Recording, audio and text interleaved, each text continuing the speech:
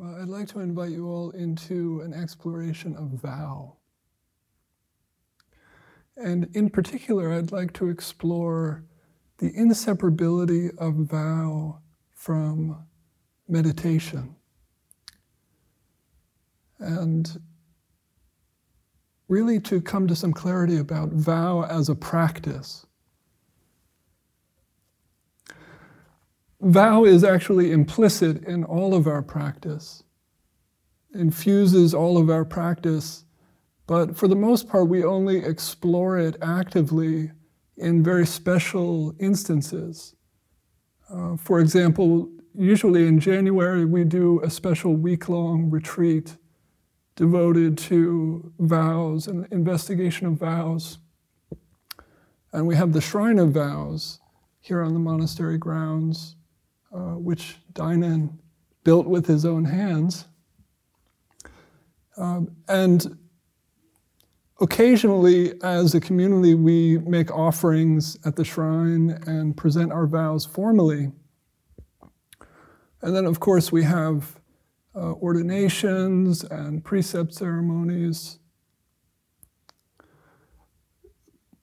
But actually, vow is present always in our practice, moment by moment. And so I think it's a really rich exploration to really look at this closely in our own meditation, in our own experience. We can actually see zazen, see sitting meditation as a practice of vow. And what would that mean? So let's explore this.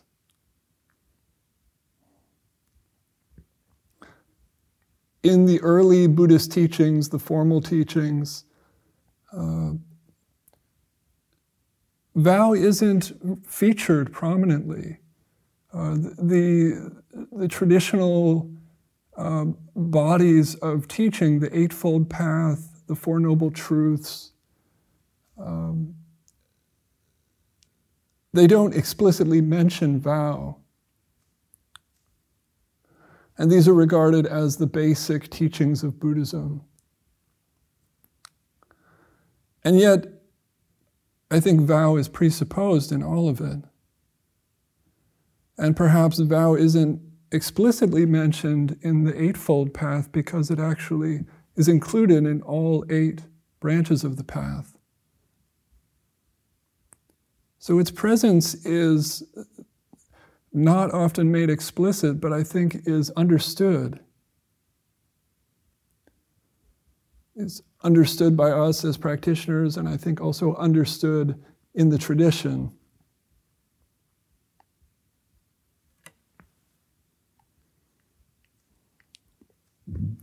And really, vow is at the heart of all of it. Without vow, we don't have a practice. We don't have awakening. We don't have any of the other teachings. In a way, it was Siddhartha Gautama's vow that gave rise to this whole tradition, this whole body of teaching that we inherit. And where did that vow come from? That's not just part of Buddhism. That's not just a figment of some tradition or institution. Where did it come from? It somehow arose spontaneously in this person, and not just in him.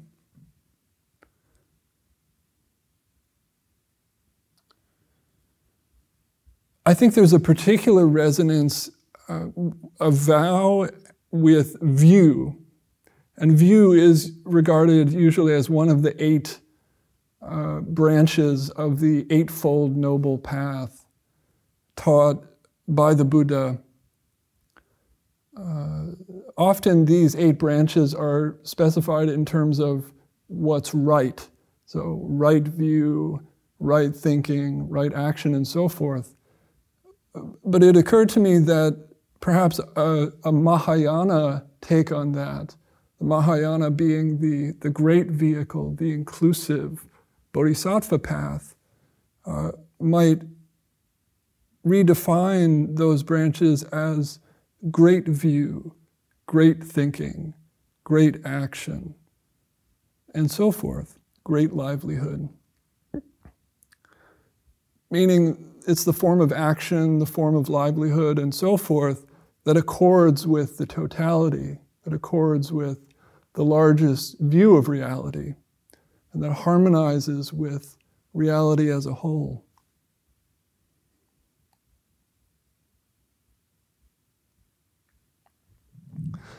That's a bit of an aside, but there is this resonance, I think, between vow and view. Sometimes I like to think of this monastery as Great View Zen Monastery, and it's really not so different. And when we see that resonance between vow and view, view here being not so much a philosophical view or some conceptual worldview, but our actual experiential orientation, moment by moment, our state of mind,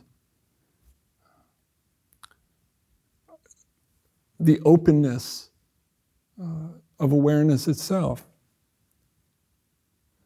and the extent to which we're aligned with that in our experience. And that alignment, I think, is essential to vow. So we can think of vow as the unlimited beyond of practice. We can get caught up in practice, thinking of it as something that I'm doing, something that I have to somehow accomplish, or I'm going to make something happen. I'm going to exert all of this effort and somehow accomplish the goal. Vow, in a way, provides a nexus between our own intentional activity and non-activity, or you might say the activity of pure spontaneity, the activity of faith, the activity of surrender.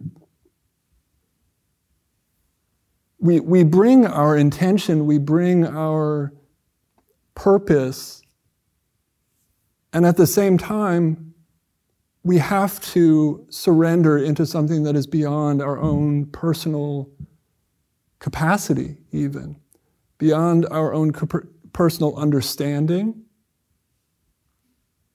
beyond our personal goals. And when we connect with vow, we're connecting with something that is larger than all of that, larger than ourselves. And yet there's also a dimension of purpose and directionality inherent in vow, almost as if it's the purpose of the universe that we're aligning ourselves with. At least that's one level of it. We could say that vow is what's left when we think that we have nothing left, actually. And maybe even when we think we've given up, or we think we've failed, or when we just don't know what to do, or we think we can't do it. Vow is still there.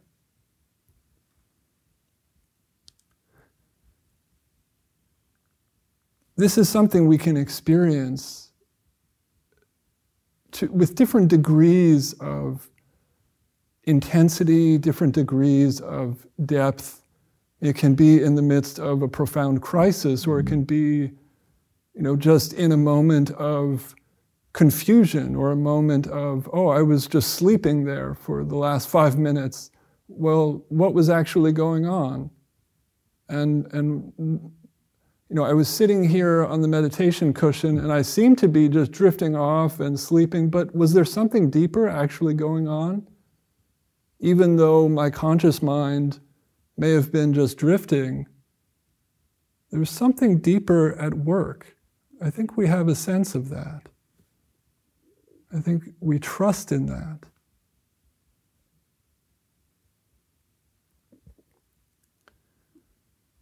And on some fundamental level, we don't know what we're doing. We don't know how to do this. We don't know how to become enlightened. We don't see the whole picture. We can't. We can't see ourselves. We can't see where we're limited, where we're caught. And so practice, the path necessarily is trusting in something beyond our own discernment or our own ability to know. So vow is a kind of surrender. That sounds a little dramatic, but again, there are degrees, and it doesn't have to be dramatic. In fact, as I suggested, I think we're doing it all the time in lots of little ways, and sometimes in big ways. Vow holds us as a refuge.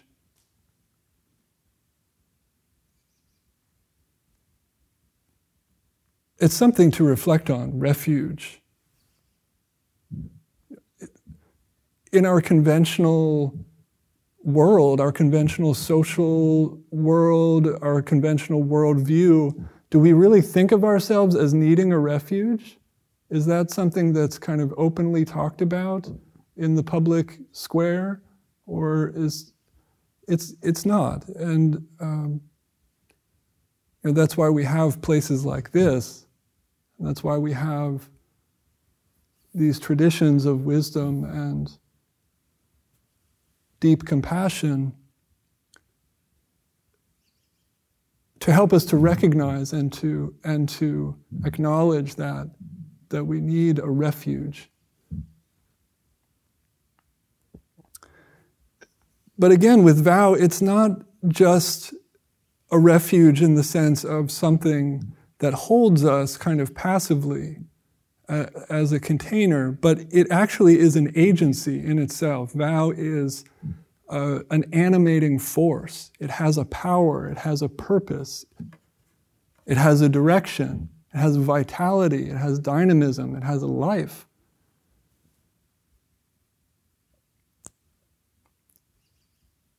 And so when we kind of plug into it, so to speak, we're energized by it. We're animated by it. We don't just fall back into it. It infuses us with life, enables us to do more. Maybe it even shows us what to do, shows us how to do it. It's the spark through which the personal is opened up into the transpersonal. And maybe that's not just something that can happen. It might be that too. Some experience we can have or some process of transforming or transcending ourselves. But it might be actually just part of what we are, that's always with us, that actually we're not just ourselves. We're never just who we think we are conventionally, but we always have kind of a foot in both worlds of like the human world and the beyond. And vow connects us with that. It's not just beyond, and it's not just some kind of human intentionality. It is a kind of intermediary between those two realms. And it keeps us fused with both of those realms and aligned.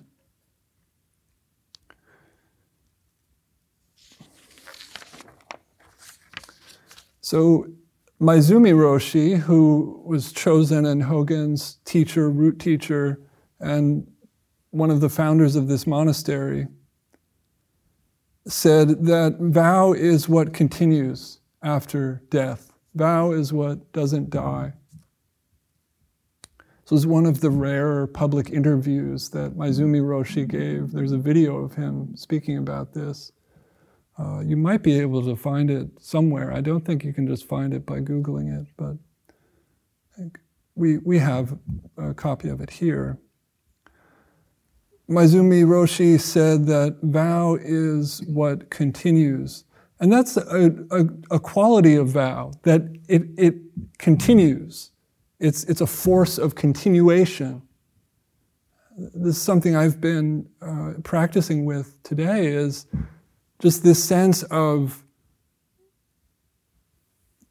the continuousness of practice, and vow as what enables practice to be ceaseless, both in the sense of unremitting, no gap, no letting up, but also no end, that it just keeps going. It just keeps going, it just keeps going. And that's a quality that we can connect with in our practice, and it's a quality of vow. And Maezumi Roshi is saying that death can't stop it. If death can't stop it, maybe it's just unstoppable. If death can't stop it, what could stop it?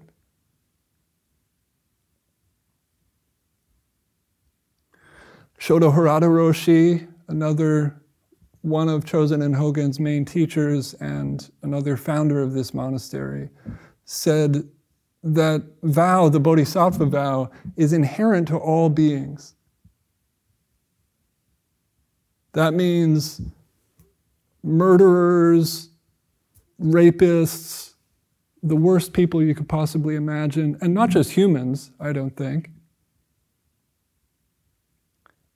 The Bodhisattva vow is inherent to everyone.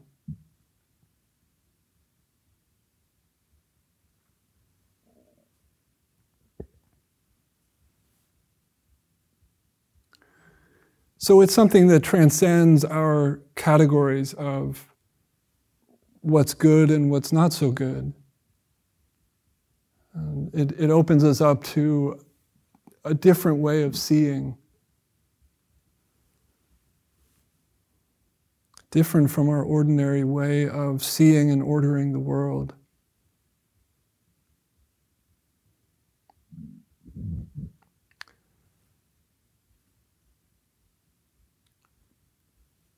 We could also think of vow as the Sambhogakaya energy. Traditionally, there are three bodies of the Buddha. This is a kind of metaphysical framework in Buddhism, a way of kind of describing the different levels of reality, that there's kind of the ordinary embodied world, the Nirmanakaya, and then there's the visionary or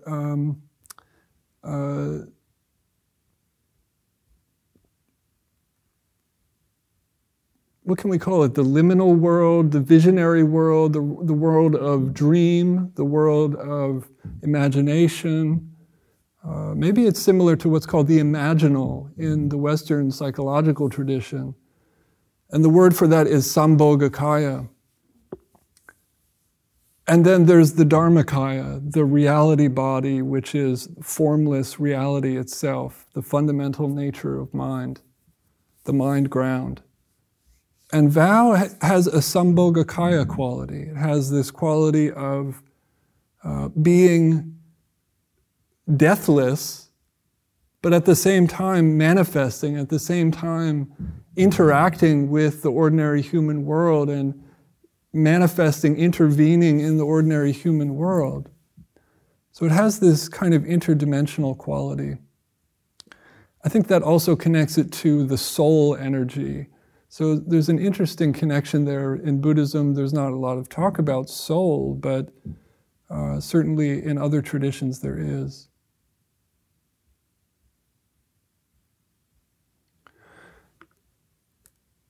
Traditionally, there are different levels of vow that are explicitly identified. And these are different levels in our experience.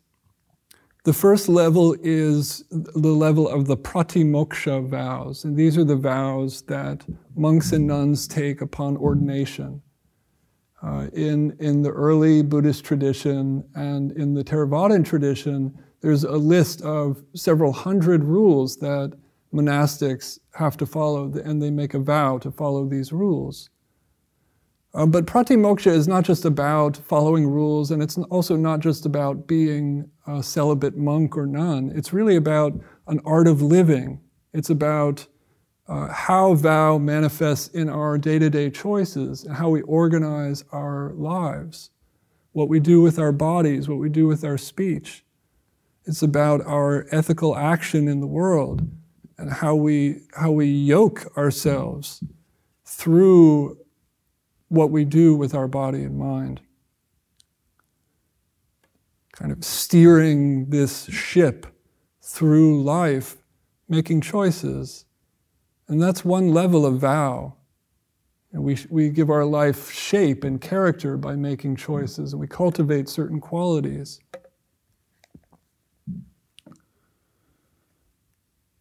Another level of vow is the level of the Bodhisattva vow. And we chant the Bodhisattva vow here every Sunday. We'll chant it at the end of this talk. And this, in one sense, is the great vow. This is the vow that orients us to infinity.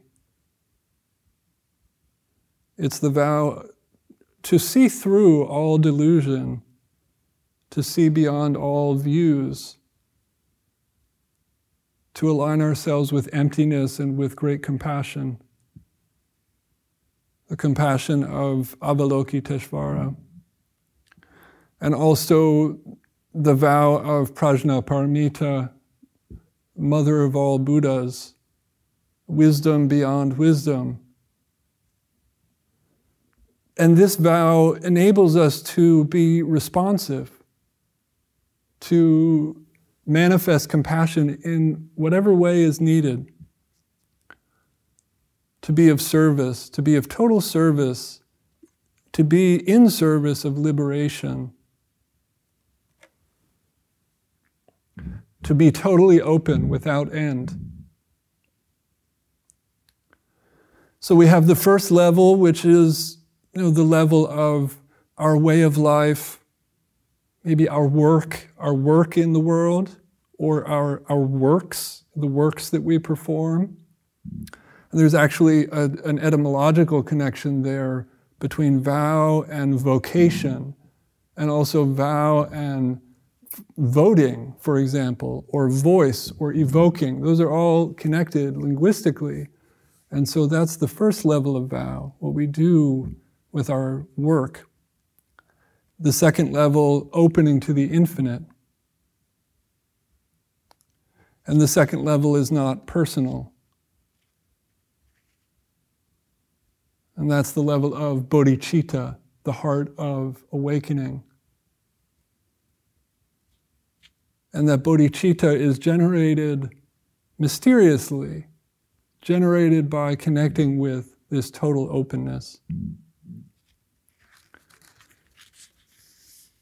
And there are different qualities that the bodhisattva has. Traditionally, the paramitas describe a list of qualities, a list of practices that the bodhisattva engages in. So there are particular aspects of that infinite vow, but the experience is a little different. It's not so much about kind of specific choices, but connecting to the infinite. The next level of vow in the Vajrayana, the Tantric Buddhist traditions, is called the Samaya vow. And this is a vow that we could say is unbreakable, actually. It's an inviolable vow, inescapable. In the Tibetan Buddhist tradition, it's said that this vow is actually irreversible. If you make this vow, there's no going back. And the essence of this vow is the vow to see everything as a manifestation of Buddhahood. Sometimes this is called sacred vision or pure vision. To recognize everything as Buddha, every person, every being as Buddha. And the way this is practiced is in an alchemical way, actually transforming our perception, transforming negative emotions, negative experiences in general into compassion, transforming our perception.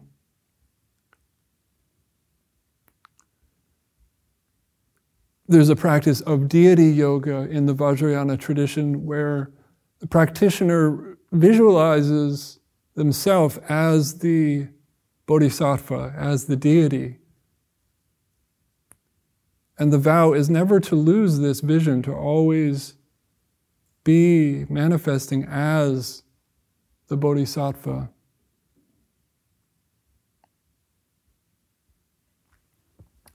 The other practices associated with this level of vow are, sometimes they're secret, esoteric practices. And this is partly to preserve their potency. That if we try to entertain this level of vow just with the conceptual mind, we can become confused. And maybe it can even be harmful. So there are forms of initiation and special rituals for entering into these practices at the appropriate time. And there are also rituals for sealing in the vow, for affirming it and affirming its sacredness.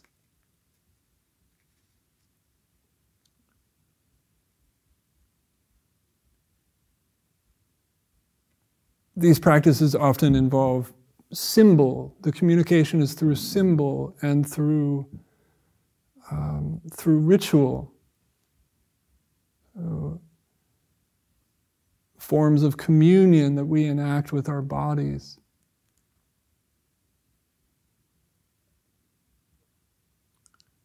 And we have this element in our practice here as part of the rituals we do. It's not in a systematic way, but I think we're all familiar with this, even just from doing our chanting service.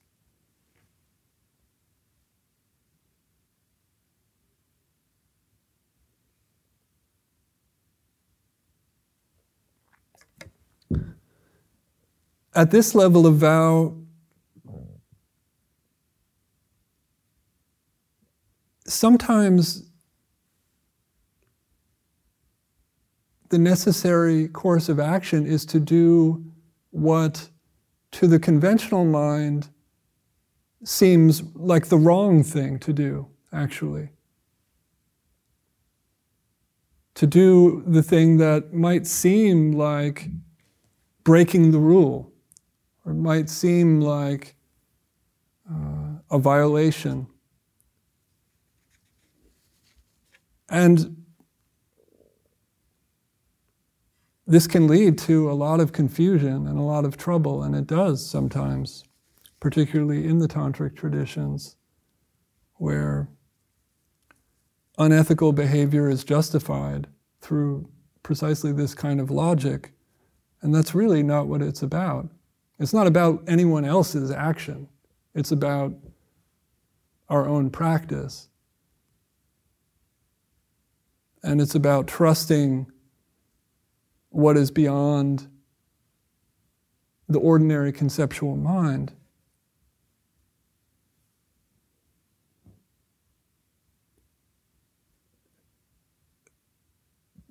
To do that kind of practice, we have to be honest. We have to be true.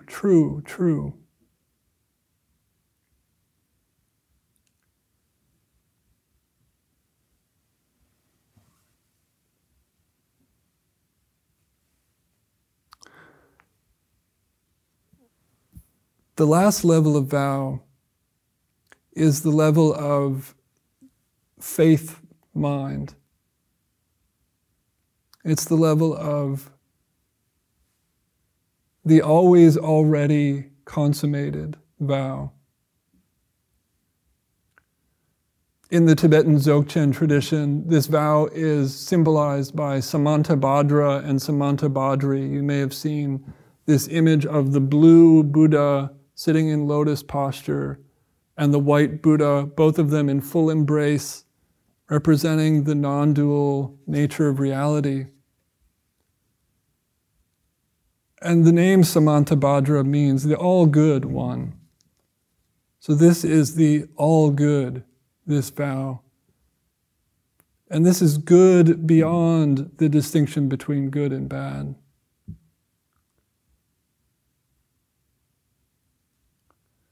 In Zen, there's a koan, every day is a good day. What does that mean? What would it mean for every day to be a good day, or every moment to be a good moment?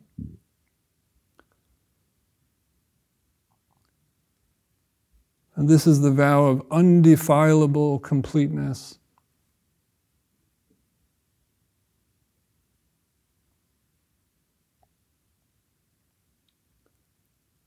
Total experience, total dissolution, total surrender.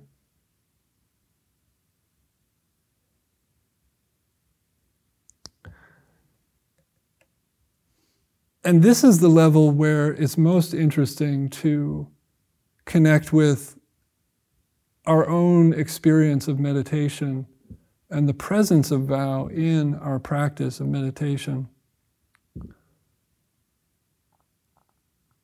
At this level, there's no one meditating, there's nothing to meditate on, there's just the spontaneous presence, the spontaneous work of vow itself, working itself out, working on us, working through us. So let's connect with that now. So please open up to the practice of Zazen. In the Japanese Zen tradition, there's a practice called shikantaza. Just sitting, or simply sitting. Open to the totality of vow manifesting now. Please open to that practice.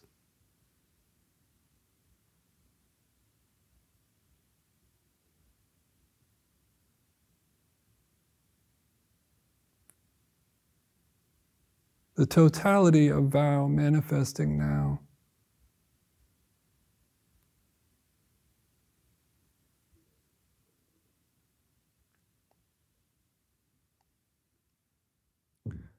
What do you experience?